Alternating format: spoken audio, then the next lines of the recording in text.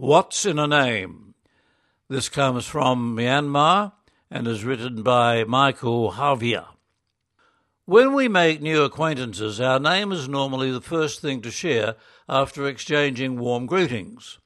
Some might even go as far as to tell us the meaning of their names. And that's when our curiosity about how children are named in a particular culture is aroused.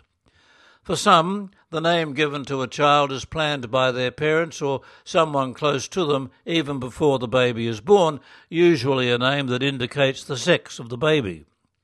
Some will take the name of a celebrity or sports star, while others will pick a biblical or saint's name.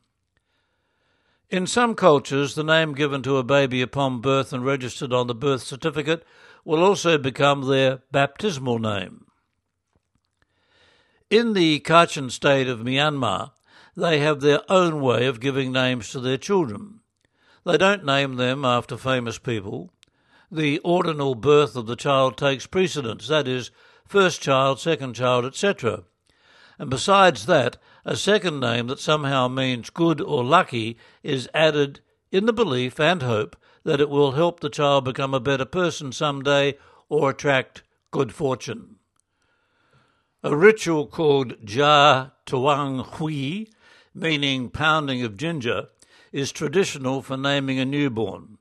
Usually wild, not ordinary ginger, salt, and dried fish or meat are put into a small mortar and pounded together.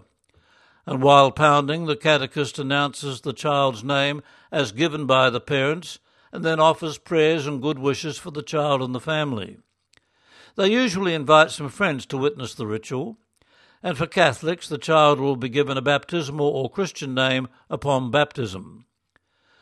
When I arrived here in the Kachin state, they asked me if I already had a Kachin name. I wondered if I needed to have one. However, I learned that the Kachins like to adopt a foreigner as a member of their own family by giving him or her a Kachin name. They usually do the Ja Tuang Hui as a way of making a stranger feel at home with the foster family. And with an open heart, we did the ritual, and I was welcomed as a new member of the Sabor household. It was an honour to be named Sabor Tang San.